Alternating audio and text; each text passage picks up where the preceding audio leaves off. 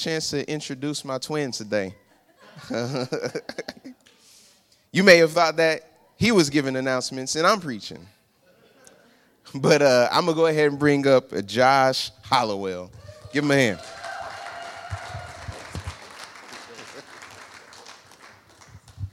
I had one goal for sabbatical, which was to look more like Chris Mack. So I started shaving my head and I bought matching shirts. So, you know. Well, it is so good to be back. Thank you guys so much, City Hope, for our sabbatical, our 3-month sabbatical. For all of you who sacrificed so much in serving here and giving financially for the sabbatical, for all the things that you did in praying for us and all of those things, we are so thankful, and we are very excited to be back now. I was Rome was going to preach this week, and then he had a bunch of stuff come up, and so hopefully we'll have Rome in, and I thought, I haven't done anything in a while. Maybe I should just, come up here and share some things. So we'll see how this goes, guys. I might be a little rusty, so you got to bear with me. But to start out, I want to recap a little bit about what God has been up to for the Hollowells for the last 3 months. And there really is a lot that could be said, there's a ton of different things that I think will affect us as a church over the course of the coming years. But I want to share kind of an overarching framework for the summer. Before last week, I probably wouldn't have had the language to kind of process through this, but I spent some time alone last week reading a bit about contemplative prayer practices and reflecting on the summer in some pretty cool places. And so was trying to think through some of those things about rhythms of connecting with God. And one of the books that I was reading, there was a phrase that I want to use for the theme of our summer. And that was wasting time. The phrase was used to describe contemplative prayer as wasting time with God. Just wasting time with God. I love that phrase so much, and I want to unpack a lot of that in the coming year for us as a church.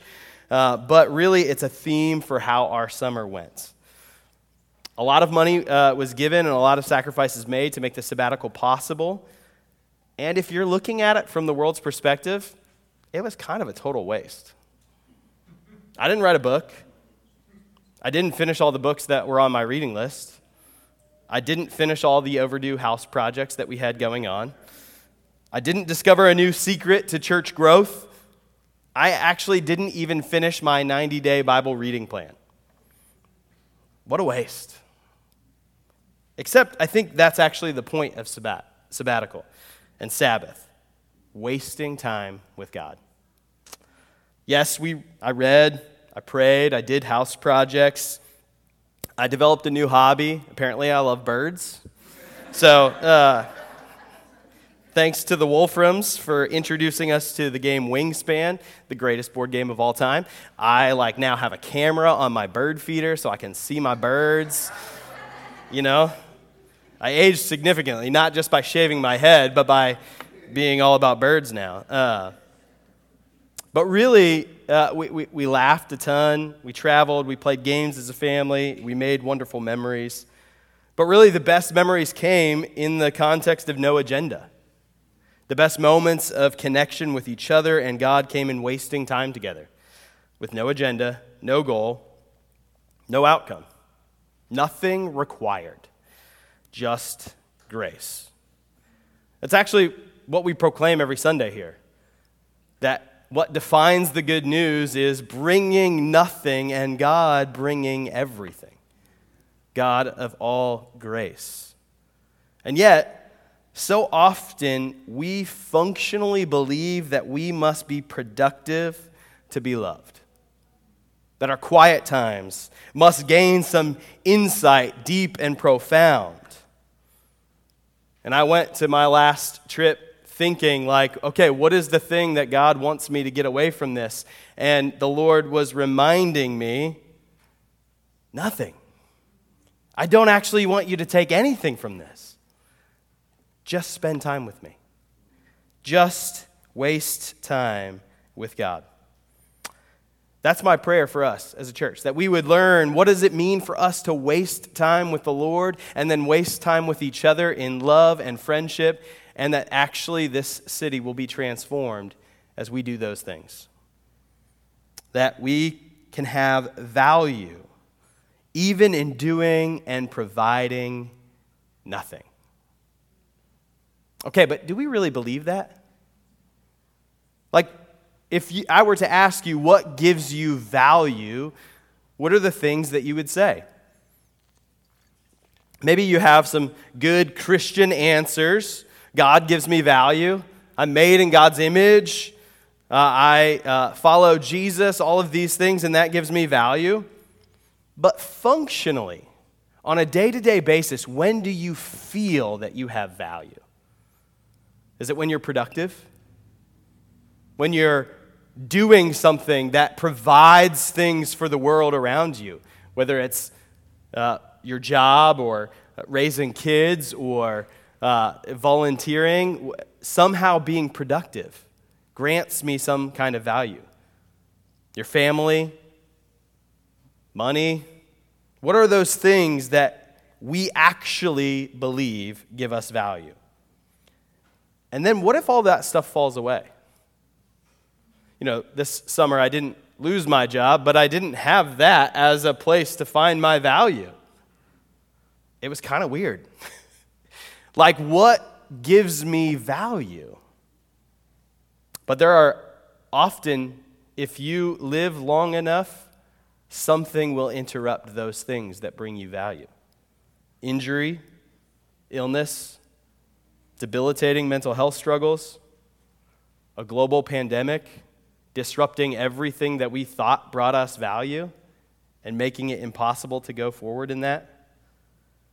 Divorce, disowning, moving, death, on and on and on.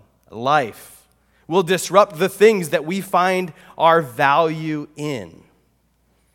Okay, so let's not base it on these things, but let's base it on other things, Christian things, maybe holier things. Find my value in prayer and Bible reading and holiness and not sinning. Except what happens when that nagging sin keeps coming back over and over again? What happens when you have disinterest in the Bible? Where you're like, I know I'm supposed to delight in God's word, but I don't want to read it because I'm bored. What happens when the church is the place that you've actually been hurt the most? Like the church is the thing that hurt you. So how do I actually find value in those things? Well, here it is. Because I'm out of practice, I'm just going to give you the point of the sermon right here at the front, right? So you don't have to guess at it at all. The point of this is that we functionally believe that these things give us value, but if we are to really be secure in our value, that means being able to function in the world as God intended, loving Him and loving neighbor. If we really want to believe, or we really want to do that, we need to be secure in our value. We must believe, and I mean like deep down in our bones believe it, breathe it every day, that the triune God of the universe is truly, madly, and deeply in love with you. Shout out to Savage Garden for that line. If you don't know who Savage Garden is, don't worry about it. But for real, that God is passionately, even to the point of embarrassment in extravagant displays of His love, He is over the moon for you. Right now, in this moment, as you bring nothing. I'm going to read a text for us this morning from the book of Zephaniah. I've quoted this passage many times, but it's something I thought about a lot over the summer, and so I just want to share a few thoughts about this passage from Zephaniah chapter 3. Sing aloud, O daughter of Zion. Shout, O Israel. Rejoice and exult with all your heart, O daughter of Jerusalem. The Lord has taken away the judgments against you. He has cleared away your enemies. The King of Israel, the Lord, is in your midst. You shall never again fear evil. On that day, it shall be said to Jerusalem, fear not, O Zion, let not your hands grow weak. You can go to the next one. The Lord your God is in your midst, a mighty one who will save. He will rejoice over you with gladness. He will quiet you by his love. He will exult over you with loud singing. Now, I'm not going to give you a ton of the context of what's going on or the background or any of these things. I really want to focus in on verse 17, but just briefly, this is a prophet written to God's people before the exile, and he's prophesying a day of judgment that will come upon Jerusalem, and yet a remnant of Jerusalem will be saved. A remnant of God's people will be saved. And so he has just been talking about the proclaiming of judgment for sins, and now he says, hold on, sing, God's people. Sing and exult in the Lord, because a coming day will come when he will take away all your sins, and he will be near you. I want to focus in on a few things that this says about God and how it ought to shape the place in which we find our value. It says, cheer up. Don't be afraid, for the Lord your God is living among you. He is a mighty Savior. Now, for the people of God in the Old Testament, in Jerusalem at this time, they are thinking in this way that the Lord is among them because he dwells in the temple. That there's a temple physically present, and this is where God has chosen to dwell. And so to say to Zion, to say to Jerusalem, you have God living in your midst, they're immediately thinking of the temple. And the temple is a theme that walks through all of the scriptures about how God is going to dwell with his people. And he dwells in this special place. God would dwell in Zion. But this here speaks of a coming day in which he will dwell with them in a different way. I didn't see all the details in which how this would get worked out, but the prophet here is prophesying a coming day in which God will dwell among his people in a different way. And in the incarnation of Jesus, we see this happen, that God comes to dwell among us in the person of Jesus. That if you want to know what God is like, you look to Jesus. He is the exact imprint of God's nature. And that God came and dwelt with us on the earth in a person, in Jesus. And he came to be a mighty Savior. To be a mighty Savior. That the reality is, though we have sinned, though we have disobeyed against God's law, though we have broken it in thought, word, and deed, not doing what he tells us to do and doing what he tells us not to do, all of these things that require God's judgment because he is just and glorious, that reality, he says, I will deal with that. I will come and I will save you. I will pour out my judgment upon Jesus so that you can have eternal life, so that you can have God's favor, so that you can be in God's glorious new city. God will dwell among his people. The judgment and sin of the people of God needed to be atoned for. And needed to be atoned for not because so that God could love them, but needed to be atoned for because God already loved them. You know, sometimes when we think about the gospel, we think about Jesus providing for us a Savior so that God would love us. No, it says, for God so loved the world that he sent Jesus. God already was madly in love with us. That's why he sent Jesus. He already loved us. And he sent Jesus to die in our place and to rise again so that any and all who trust in him and him alone could be forgiven of all their sins. Could have this pronouncement, cheer up, fear not. The Lord your God is in your midst, a mighty one who will save. Now this takes on a brand new meaning for us as the church, because when Jesus, after he was resurrected, he ascended into heaven and sent the Spirit to dwell in his people. So when the prophet says, fear not, The Lord your God is in your midst, the mighty one who will save. Old Testament people of God looked to the temple in that. We can look around this room to see that. That God would dwell in us, his people. That God, by his Spirit, makes his home in the heart of the believer. So if you are trusting in Jesus, when it says, the Lord your God is in your midst, he is right here in you. And that we together, corporately, make up the body of Christ.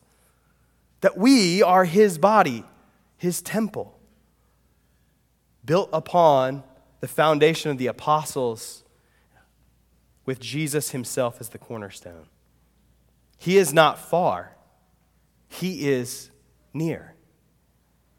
Now, if this is true for you, if you're trusting in Jesus, you've placed your faith in Jesus, you've confessed your sins to God, and you say, God, please have mercy on me, forgive me, then God is a mighty Savior near to you right now.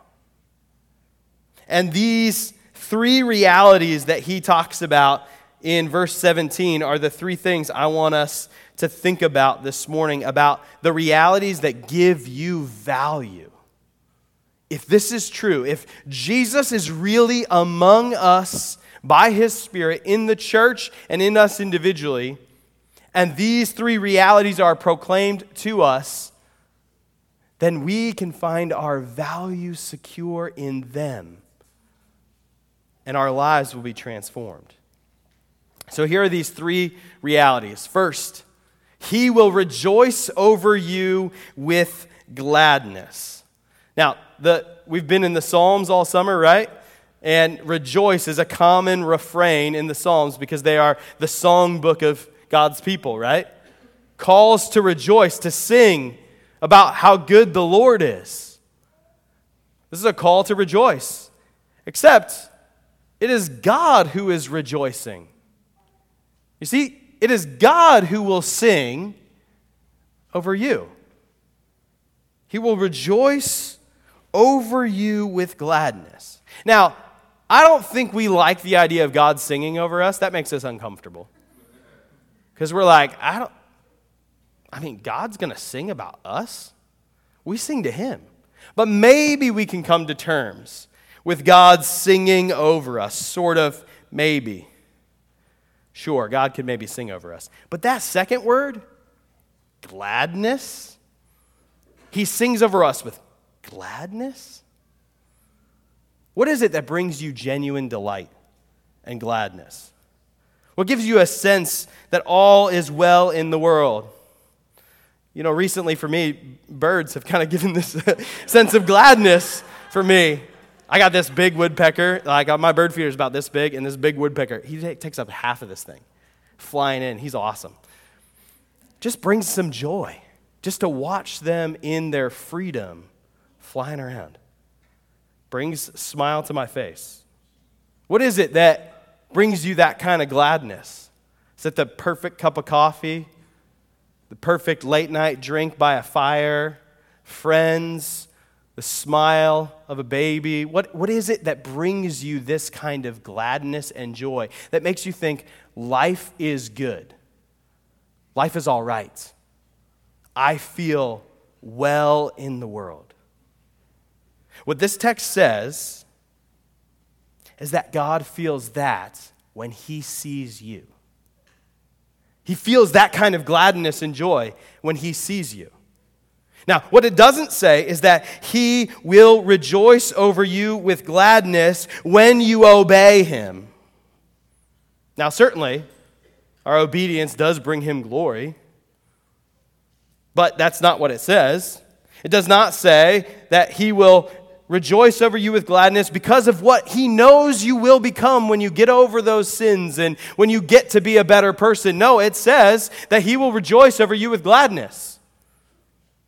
You, right now, as you are, bringing nothing, bring gladness to the heart of God. Yes, but you don't know me, Pastor. You don't know. You've been gone all summer. You don't know how I've been sinning. The Lord has gladness when he looks at you. It causes him to sing. He knew exactly who you were when he came and got you.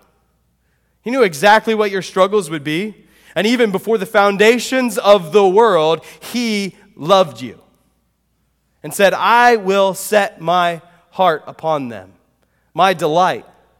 I will sing about them. The second phrase I want to look at is actually the third phrase. I think the middle phrase kind of brackets these two and is the most important one. So let's move on to the last one here. He will exult over you with loud singing. It's very similar to this first one, right? Rejoice over you with gladness. He will exult over you with loud singing. He's not just willing to sing about you. He's willing to sing loudly about you. Extravagant public display of affection.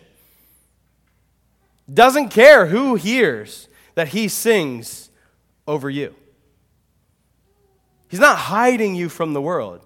You know, often we think, well, okay, if God loves us, well, you know, he loves the church, and we're going to put the best ones up in the front to kind of display the best, and we'll just hide in the back, you know. God will let us in as long as we sneak in, right? No, he puts you front and center.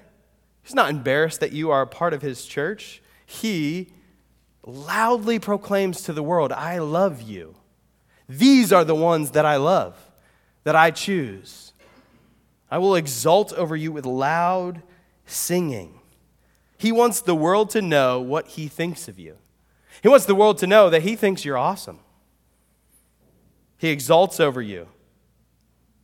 Every chance he gets, hey, do you see this child of mine? Do you see them? They bring me great joy and gladness. Let's sing together about this child of mine. Finally, the middle one here. God will quiet you with his love. Nothing. He requires nothing of you. He doesn't require your singing, your Bible reading, your prayer, your obedience. No amount of Bible reading or prayer will erase the stains of your sin. No amount of good works in the world will make up for the ways in which you've disobeyed God. No amount of productivity in the world or making enough money or being the right kind of person will erase the pain of traumatic experiences that you've had. There's nothing in this world that will erase those things and make you find value. The Lord loving you, quieting you with his love. You know the space that you have with a friend or a spouse or a roommate or someone where you can just sit and be quiet together and be okay? That's the kind of thing that this is talking about. You don't have to fill the space with talking because it's awkward. You're just comfortable being. Right? Isn't that where life is really great? But we don't often treat God that way, do we? When we go to pray, we're like, okay, here are all the things I need to pray. I need to make sure I read my Bible well enough. I need to, if I just felt conviction about some sin, well, I'm certainly not going to the Lord right now because I'm kind of a mess. So I'm going to wait until I clean myself up a little bit, and then I'll go and I'll have a nice, great prayer. It'll be articulate and wonderful, full of great theology. But what this says is that what God wants from you is just to let him love you.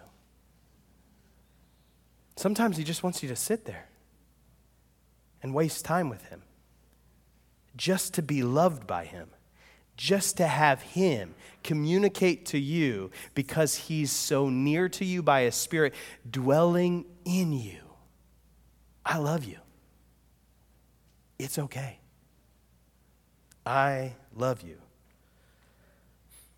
We need to let this quiet prayer, this listening to God, being loved by him, to quiet the voices in our head of shame. the words of Satan, the voices of our own, maybe someone who was disappointed with us, a parent or a friend or a teacher or whoever it was, that you have that voice on repeat in your head that says, I'm not enough, I'm not good, I'm worthless. And you need to allow the Lord to quiet those voices by Him declaring to you, no, I love you. I love you just as you are. I bought you just as you are. You are mine. I love you. This is the thing that's my prayer for us as a church moving forward. That we would simply know that God loves us. Yeah, I think the city can and should be transformed by radical mercy and justice. Absolutely. We're going to keep talking about that. I think the city can and should look at our fellowship and be confused as to why these folks choose to hang out together. Like, this doesn't make any sense. Why would you hang out with those folks? You might not even like those folks, right? And you guys are weird and different and not easily defined by some other thing other than Jesus. That should be true of us, absolutely. The city can and should hear the good news of Jesus proclaimed over and over again, that there is good news, that the way of this world will end, and that all the ways in which you seek to find value and worth in this world are fleeting, and yet there is good news because the God of the universe has said, I love you and I'm sending my Son to die for you. So come to me. If you're weary, come to me.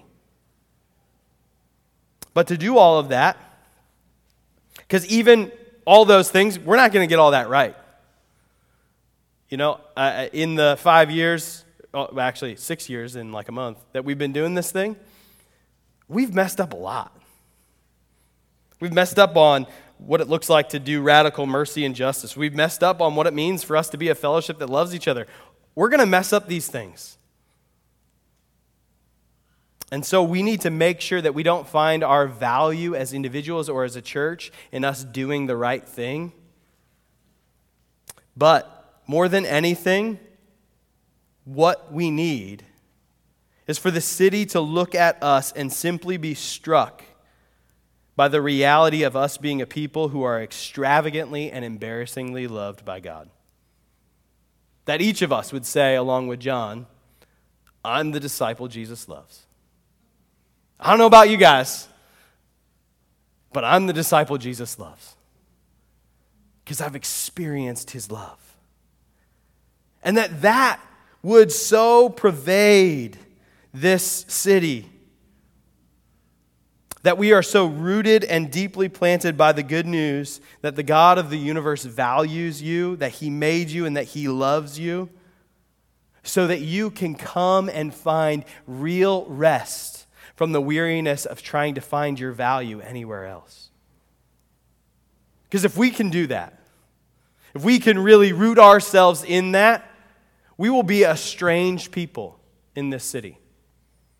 Those who are quieted by the love of God are a strange people, not running about trying to make sure we're productive enough to find our value, trying to make sure we're good enough that people will love us, but being secure in the love of God allows us to radically love other people and actually give to them what God has given us, which is space to just be, requiring nothing of you.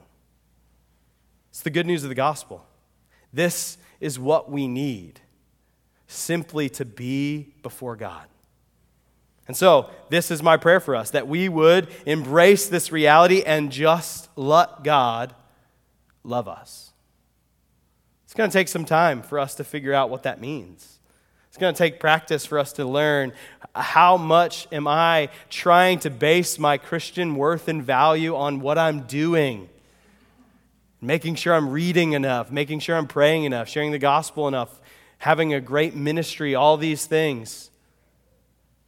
But I want to hit on this so much so that those of you who are bent towards productivity get a little frustrated with me. Because I'm just going to keep telling you to do nothing.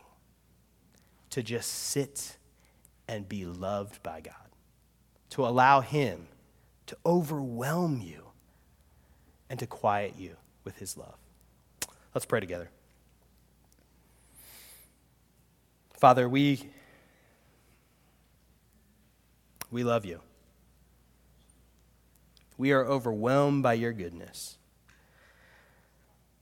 Lord, I pray that right now, each of us is probably experiencing some level of desiring that reality and knowing why we don't deserve it, and hearing those whispers of why that sounds great for you, but I don't deserve it because of who I am. God, would you quiet those voices of shame by your Spirit, that our spirit would cry out with your Spirit, Father, Abba, and that you would just quiet our hearts with your love. That we would know more than anything else that you delight to sing over us, to hold us in your arms near to you, and to love us. Jesus, would you do that this morning for each of us? By your Spirit, we pray. In Christ's name, amen. Amen.